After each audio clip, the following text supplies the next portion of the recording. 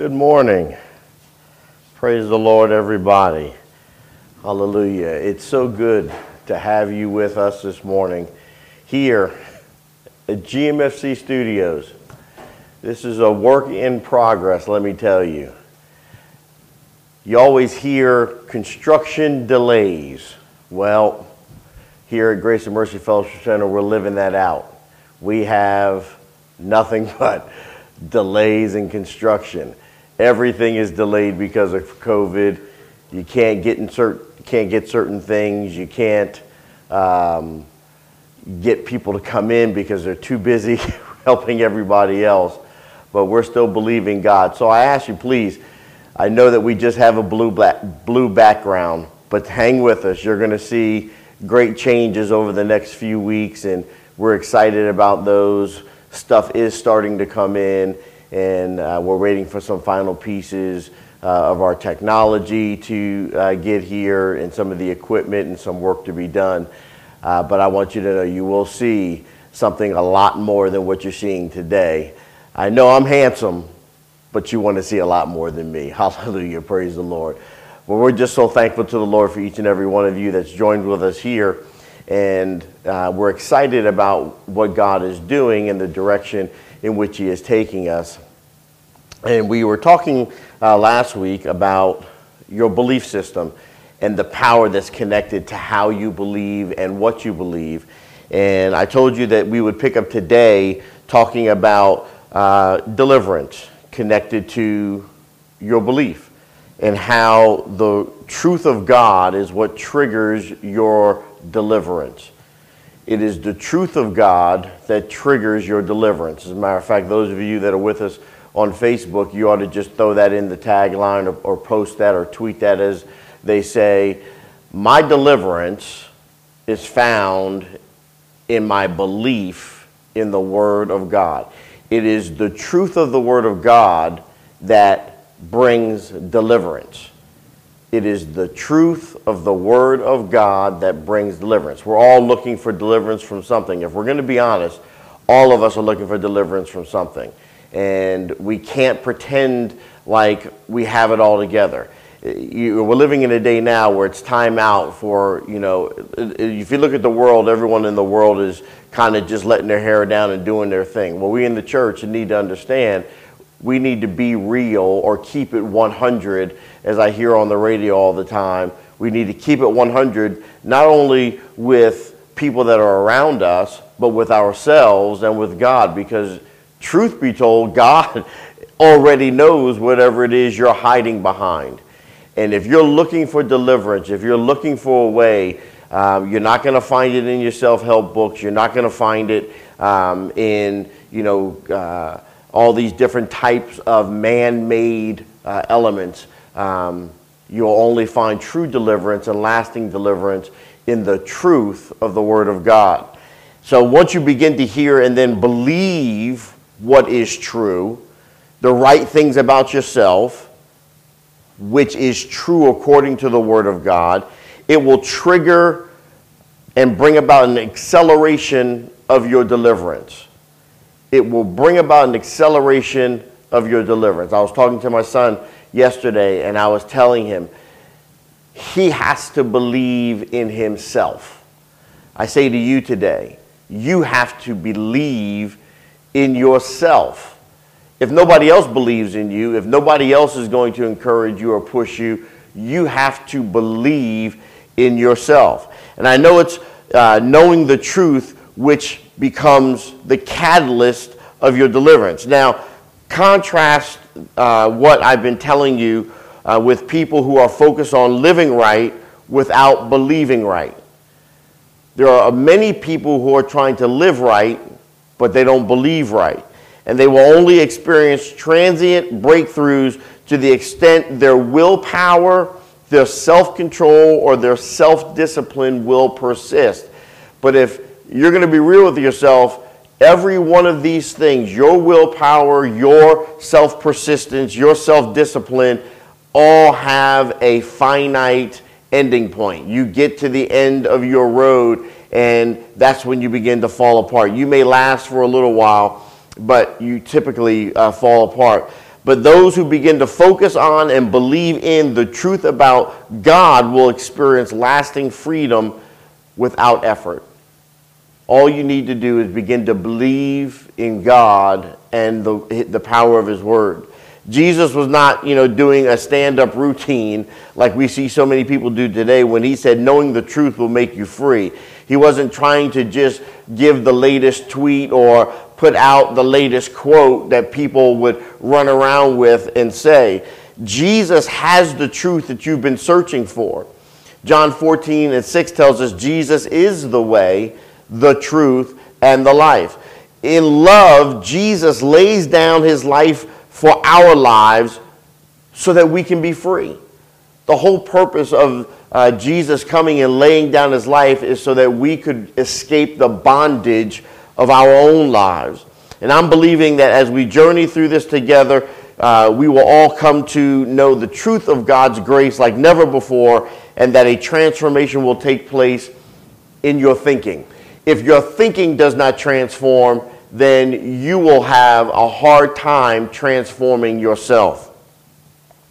Now, I want you to really understand this, because this is what's really being challenged in society and challenged with so many people that are dealing with depression and dealing with they're at the end of the road, they're at the end of their rope, all these different things is hope. And I want you to understand, and you ought to write this down in the comments, with God, there is always hope.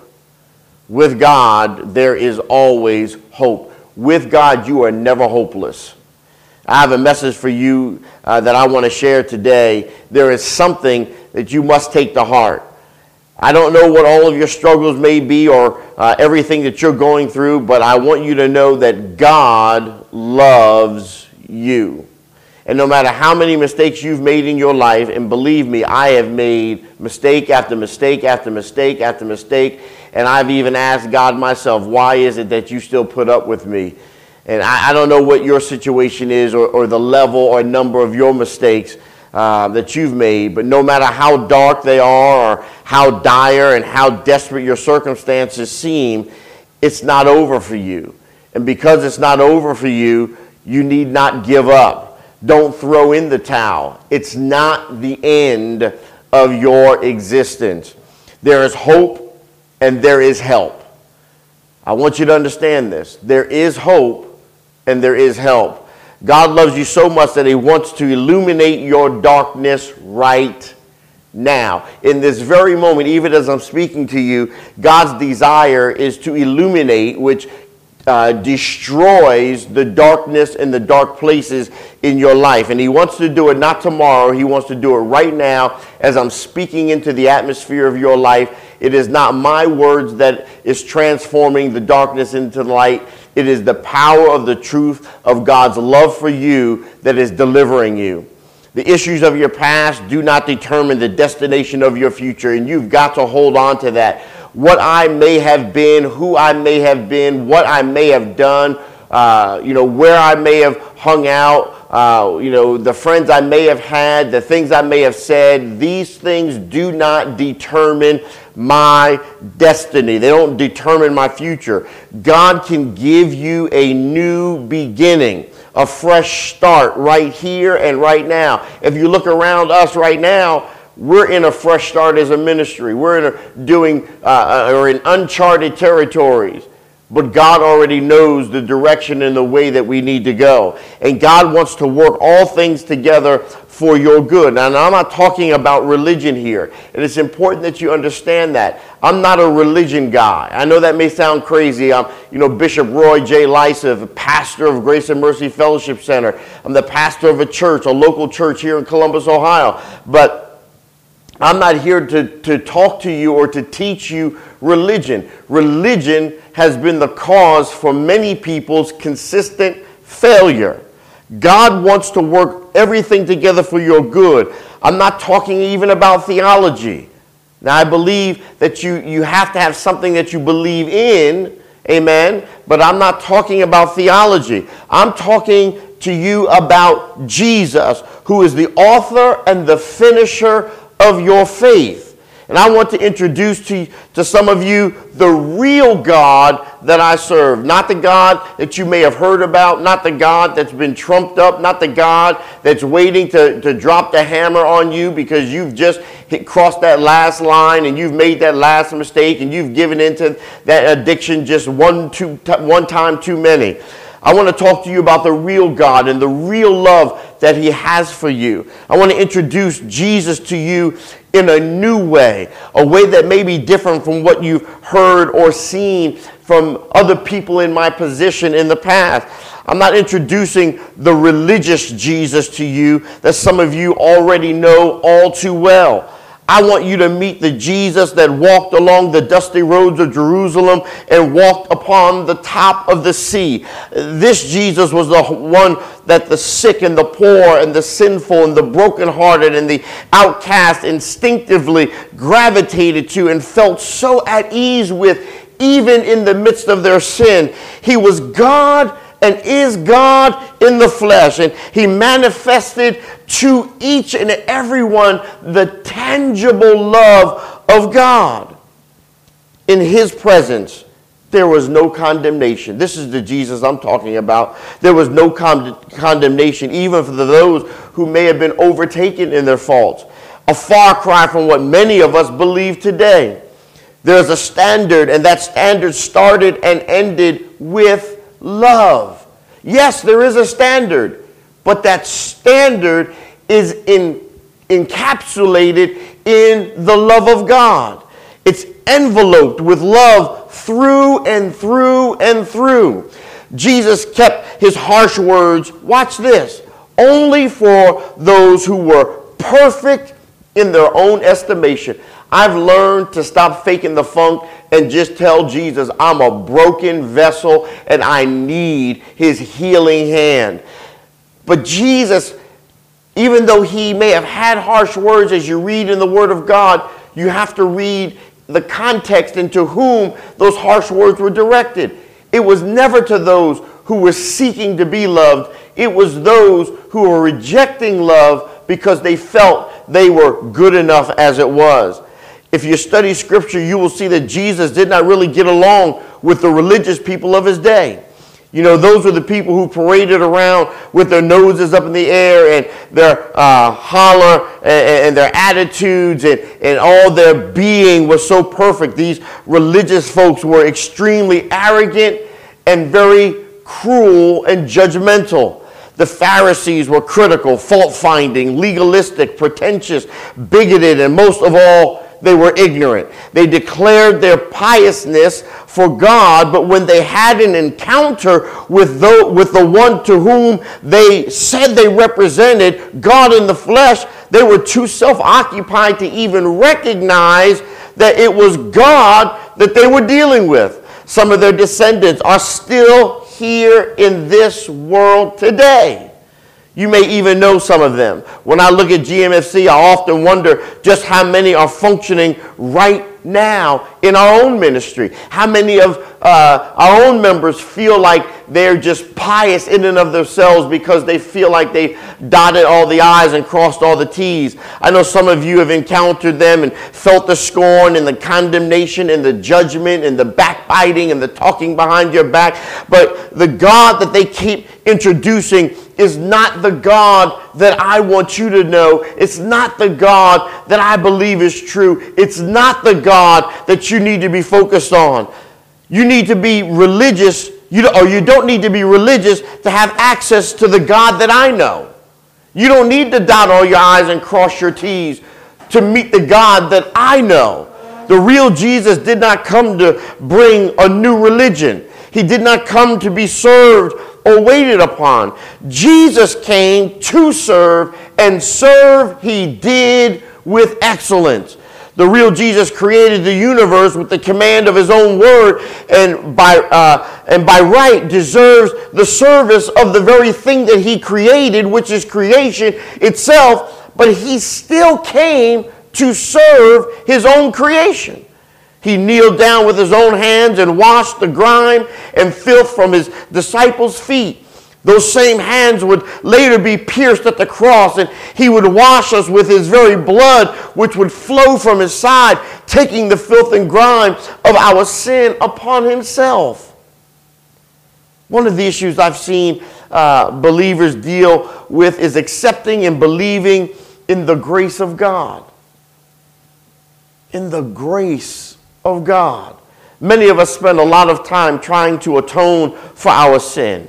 Even more of us spend time feeling guilty over the sin after we've accepted Jesus into our lives and should be enjoying the freedom that comes from forgiveness. We still feel bound up. One of the principles of some of the recovery programs that are in existence is going out and making amends, going out and finding the people that you've harmed or you're hurt in some way and telling them you're sorry, or as they say, accepting responsibility for your action.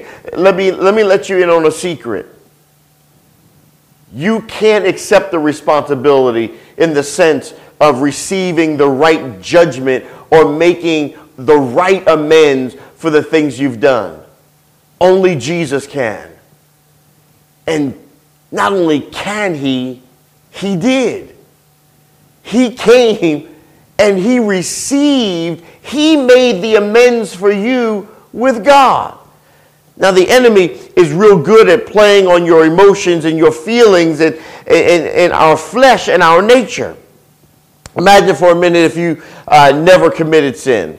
Never made a mistake, never had a bad choice, or never invested in the wrong thing, how you would feel. You would not only feel free, but you would feel empowered to live according to the wisdom which had brought you the same freedom from error.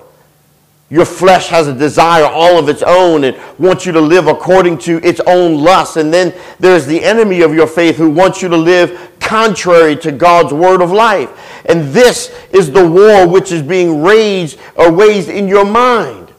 It's being waged in your heart. The root cause of the struggle is based upon what we really believe about God. Too many of us see God as religious.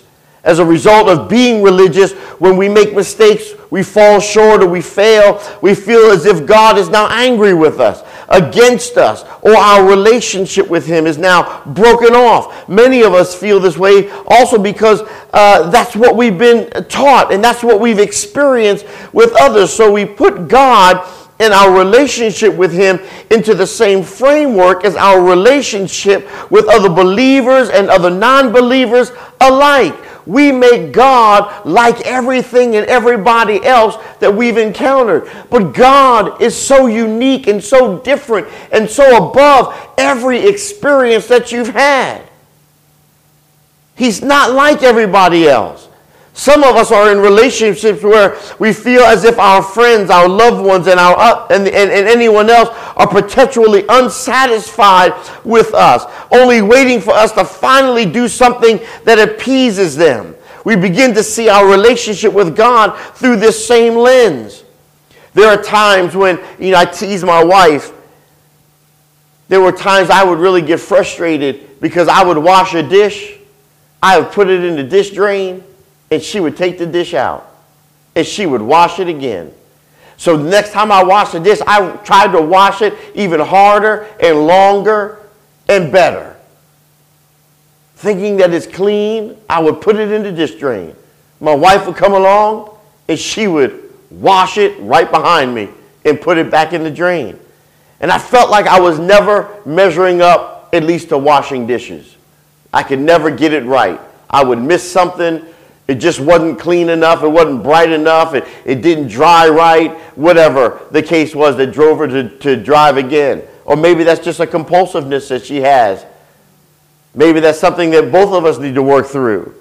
But God is not sitting back judging your every weakness. He's not shaking his head in stark disappointment at your mediocrity or your never-ending failure. This is how we see each other, but this is not how God sees us. He does not see you as a failure. He does not see you as one that doesn't finish. He does not see you as one that always comes up short. He doesn't see you as somebody who's worthless. And it's for this reason that many of us won't run to God, but we run away from him when we fall short or don't do the things that we should. We feel as if we can't find comfort in a loving Savior because we have offended him too greatly. This has been our experience naturally with others, and even people that we call close and those that we have intimate relationships with. We failed each other, and we could not find grace from the ones we failed, but we only find rejection or anger or frustration or bitterness or coldness or a sense of pushing us away. Who would turn to someone who only wanted to reject you and scorn you for the mistakes that you've made? We know we failed. We know we sinned. We know we didn't do it the way it should have been done. Not only do we know this, we don't want to be rejected by the one who's supposed to love us, which really just drives that final nail in the coffin of our own despair. What we've created in ourselves is a great deception, a very powerful wrong belief about who God is, which has trapped us in a devastating cycle of condemnation, guilt, fear, and defeat. And watch this. You get to a place where then you feel like you can't share your experience with somebody else because all you're going to get is rejection. That's not the God that I know. That's not the God that I believe in. I can share everything with him without fear of reprisal, without fear of condemnation, without fear of rejection, without fear of pushing me aside.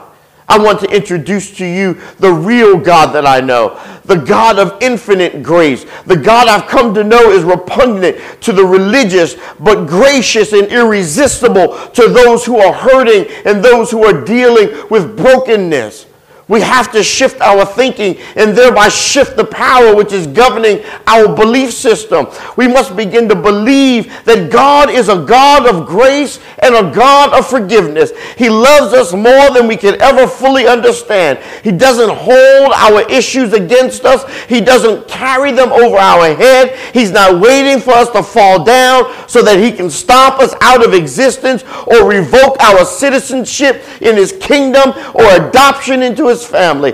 This is the God that I serve. This is the God that I love. This is the God that I know. I want you to know him like I know him. And if you could change your view of him, you will find out that he has already changed his view of you.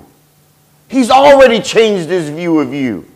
John 4:14-19 says, "And he must needs go through Samaria. Then cometh he to a city of Samaria, which is called Sychar, near the parcel of ground that Jacob gave to his son Joseph. Now Jacob's well was there. Jesus, therefore, being wearied with his journey, sat thus on the well, and it was about the 6th hour. There cometh a woman of Samaria to draw water. Jesus said unto her, Give me to drink.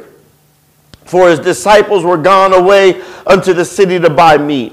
Then saith the woman of Samaria unto him, How is it that thou, being a Jew, askest drink of me, which am a woman of Samaria? For the Jews have no dealings with the Samaritans. Jesus answered and said unto her, If thou knewest the gift of God, and who it is that saith to thee, Give me to drink, thou wouldest have asked of him, and he would have given thee living water. The woman saith unto him, Sir, thou hast nothing to draw with, and the well is deep. From whence then hast thou that living water? Art thou greater than our father Jacob, which gave us the well, and drank thereof himself, and his children, and his cattle? Jesus answered and said unto her, Whosoever drinketh of this water shall thirst again. But whoso drinketh of the water that I shall give him shall never thirst. But the water that I shall give him shall be in him a well of water springing up into everlasting life. The woman saith unto him, Sir, give me this water, that I thirst not, neither come hither to draw. Jesus saith unto her, Go, call thy husband, and come hither.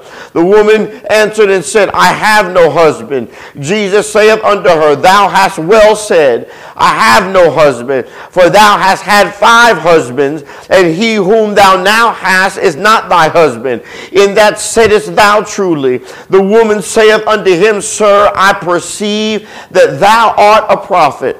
Now, when I read this passage of Scripture, what I see is Jesus looking for, reaching out to find someone who was hurting, who was being rejected by somebody else or many others, who was being scorned or rebuked. This passage of Scripture declares the urgency with which Jesus had to take the route he did through Samaria, because the Scripture opens with, He must needs go. Now, there is a sense of urgency or a level of an emergency pending here. I can imagine and visualize in my own mind that Jesus knew he was about to have an encounter with a woman there that needed to know what the love and grace of God could do for her. Maybe you're standing at the well right now, and Jesus is standing there right now with you. I'm sure that the disciples were surprised about this change in the route. Why go this way to Galilee? What was the urgency in taking this kind of direction? Like many of us in the church who want to bypass hurting, those who have failed in their journey, we want to alter our course to never intersect with those who have made mistakes. But Jesus demonstrates an urgency in reaching out to share his grace with everyone that's standing in need. You see, it was the custom of the Jews to stay away from Samaria and the Samaritans, whom they perceived to be spiritually inferior to them. What they did not see was Jesus had made a divine appointment at the well with this Samaritan woman, and he needed to get there to change her very life. We can see in their conversation that this woman went through a transformation. But what I need you to see and to understand, most importantly, is that she did not come to the well to meet Jesus. Jesus came to the well to introduce his grace and love to her. Grace is not waiting for you to come to it. Grace is looking to go meet you right where you are. Oh, if we could have that kind of grace, that our grace would be going out to meet those that are standing in need, right in the darkest place of their life, in the middle of their failure. This is what we as ambassadors of the grace of God in the earth should be doing, and not functioning as the disciples who so readily reflect the attitude of the church today, that people should come to them and then only certain people have the right to entry. Jesus is for us a very present help in our time of need. I heard that in Psalm 46:1. Jesus knows your struggle, even when your struggle was brought on because of your own rebelliousness. He still won't abandon nor forsake you. He won't punish you by withholding his love. He won't reject you or cast you away. What Jesus does is he goes out of his own way to take a different route so that he can find you right where you are. Get in the middle of your path so you can have a chance encounter with him. That is what a divine appointment for your freedom is. And Jesus and the grace of God and the love of God have a divine appointment with you right where you are at right now. Somebody ought to give God some praise. The sign above my head in the studio is Praise Break. Jesus is coming looking for you. He's coming after you to share his love with you. And the fact that you're here today listening to this lesson that I've been teaching tells me that Jesus is reaching out to you to rescue you and to heal you, to shower his grace upon you so that you can live without his, or with his unlimited forgiveness and without his condemnation. You have to begin to visualize this for yourself beyond just the things that I'm saying, the words that are just flowing out of my mouth. Think of yourself like the disciples on the boat in the midst of the raging storm where it seemed it was over for them. And off in the distance they saw something. Could it have been a ghost or an aberration? No, it was Jesus walking on the water to them. Jesus coming to meet them in their storm, not waiting for the storm clouds to pass over. What I see is a Savior with the power over the storm in your life. He wasn't struggling to get to them. He was skipping to the loo, my darling, right in the middle of every wind and every wave. Jesus wasn't struggling against those winds. He wasn't fighting against the raging water. Jesus walked over all of it. The storms of your life are beneath the power of Jesus and his authority. This means that Jesus is greater than my stuff. He's greater than my struggle. He's greater than my fear. He's greater than my failure. He's greater than my addiction. He's greater than my adversary. He's greater than my adversity. I am facing right now everything that I will ever face. Jesus is greater than it all. How amazing is the love and the grace of God. What does Jesus say when it comes to us in the middle of our calamity? Well, I'll tell you what the truth of the Word of God says, found in Matthew 14 and 27. It says, but straightway Jesus spake unto them, saying, be of good cheer, it is I, be not afraid. I remember days when I knew I was in trouble as a young boy, and my mother said, wait till your father got home. And when my father got home, I know a whooping was waiting for me. I'm here to tell you, even as right as my father was for whooping me, Jesus is not coming to whoop you. You don't have to hide under your blanket. You don't have to try to sneak away under your bed and hope that you're not seen, because Jesus wants to love you right in the midst of your despair. I feel a little bit like Arnold from the TV show Different Strokes. What are you talking about, Willis? For some of us, this is both confusing and liberating, the things that I'm saying. How can I have good cheer? Doesn't he know what I've done? But the great I am is with me. I can have confidence that he has found me.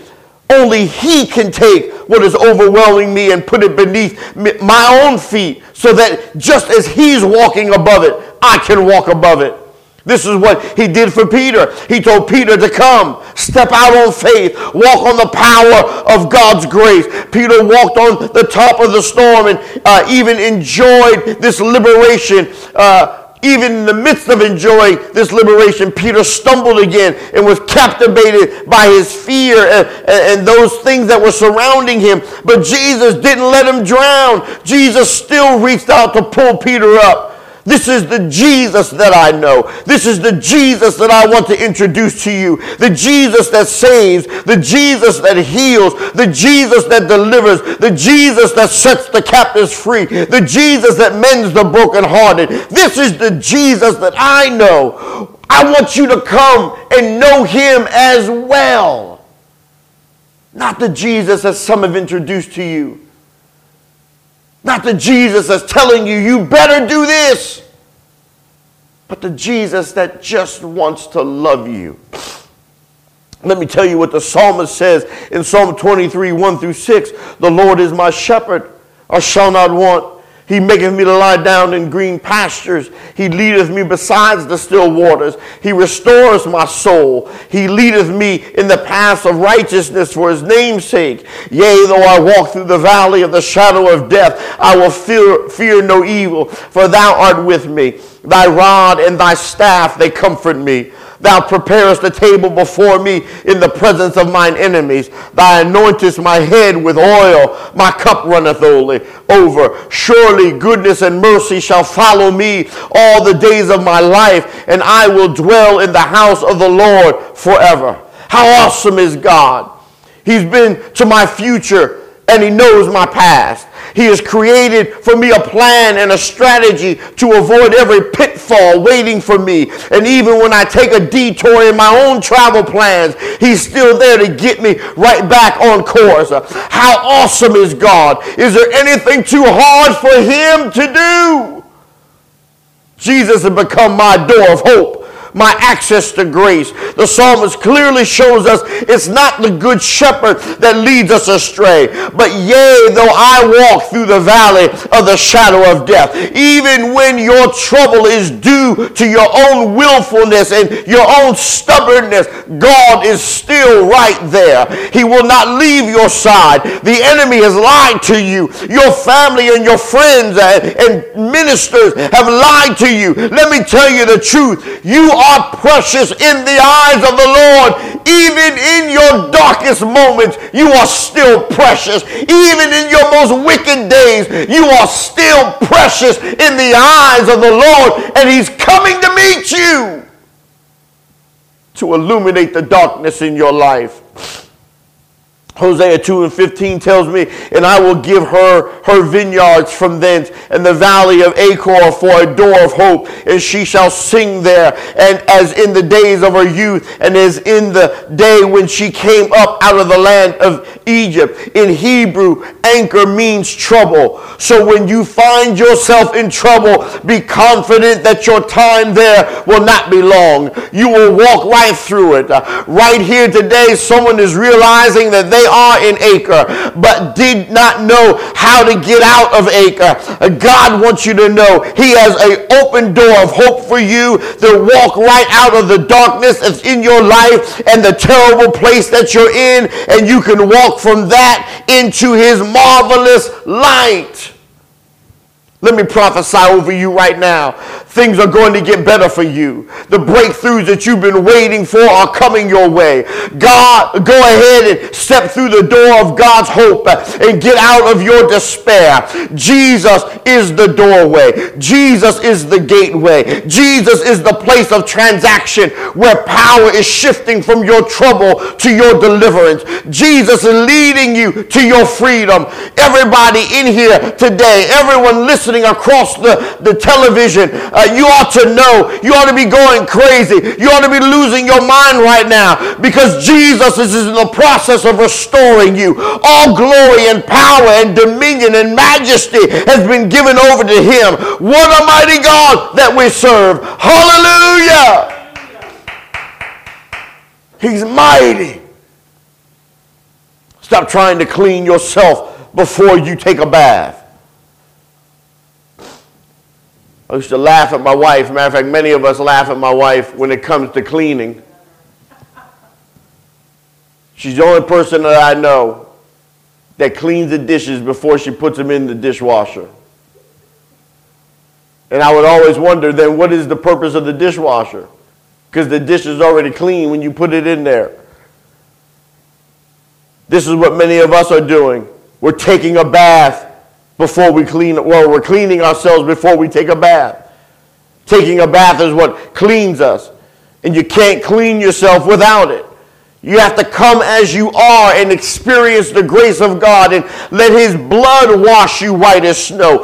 Bring all your dirt. Bring all your grime. Bring all your filth. Bring all your despair. Bring all your trouble. Bring all your fear. Bring all your addictions. And whatever it is you're dealing with, bring it all to the altar of God. Turn your life over to him and live in freedom from this moment forward.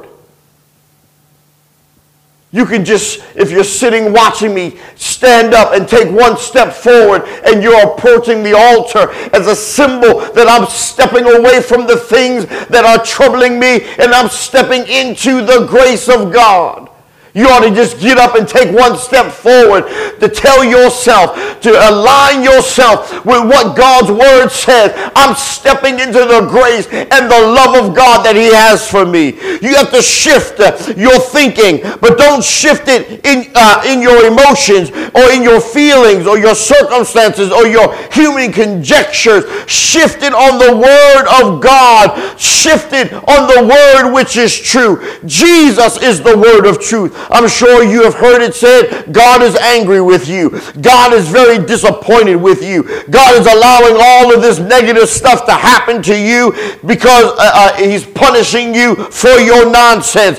Don't believe the hype. Don't listen to this baseless gossip about God. You have to listen to what David said about God in Psalm 103, 8 through 12, because this is the God I know. I don't know what other people have been telling you about the God they know, but I want to tell you about the God I know. The Lord is merciful and gracious, slow to anger, and plenteous in mercy. He will not always chide, neither will he keep his anger forever. He has not dealt with us after our sins, nor rewarded us according to our iniquities. For as the heaven is high above the earth, so great is his mercy toward them that fear him. As far as the east is from the west, so far hath he removed our transgressions from us. Jesus is the way to get away from your stuff. Isn't this awesome? Amen. Don't get it twisted, because the phrase toward those who fear him is plastered in there, because Jesus defines the word fear as worship in Matthew 4 and 10. So those who fear him are those who worship him. It's not about reverence and honor. It's not about being scared. What I see about God is something different than what some of you may have heard in times gone by. Here is the catch that many people have missed, which is why there are so many frustrated Christians in the church. All of your sins, past, present, and future, have been already judged and forgiven and punished on the body of Jesus Christ on the cross. This is why I can say with confidence, God is not mad at me. God is not dealing with me according to my sins. He deals with me according to his abundant grace and his unending mercy, because my sins have already been dealt with on the cross.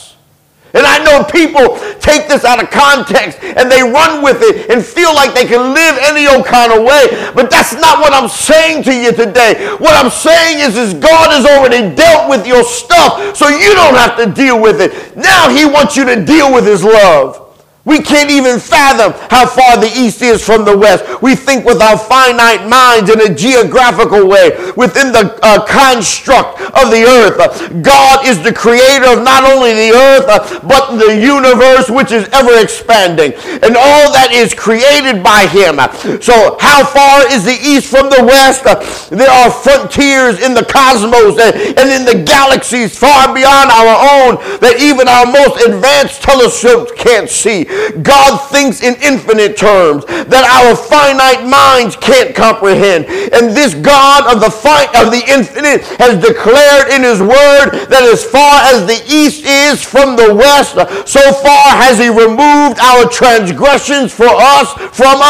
So all I can say to that is, wow, how awesome is the love of God for us. He doesn't do like we do. Hold it in your face. Remind you of it. Just do like the old way of teaching dogs not to poop in the house. You'd stick their nose in it. We don't do that anymore. We love them. There's something that we've missed about God. Something that we've been struggling with for far too long. And it's time for us to be free. If God has removed our transgression, watch this. He can't be judging you for the very thing he's removed from you. Oh, glory be to God. He's dealt with your transgression. So he's not judging you right now for your what you're dealing with. Your errors, your mistakes, your issues. Because he's removed it as far as the east is from the west. What we need to learn to do is move from self-consciousness to Savior consciousness. Let me get back to the woman at the well for a minute. You remember that woman that Jesus just had to go meet. Well, she had a past that she was not very proud of, which is why she came to the well at a time when no one else should have been there. But Jesus was there waiting for her. He was there to bring freedom to her, not to condemn her. And he drew her in with that love, that grace and compassion. She never felt exposed with him. When she said she didn't have a husband, Jesus did not put on her a blast or humiliate her or throw shade at her. What Jesus did was encourage her by saying, you have well said, I have no husband, for you have had 5 husbands, and the one whom you now have is not your husband. In that you spoke truly. You see, Jesus sandwiched what he already knew about her in between 2 compliments with compassion and lacking sarcasm.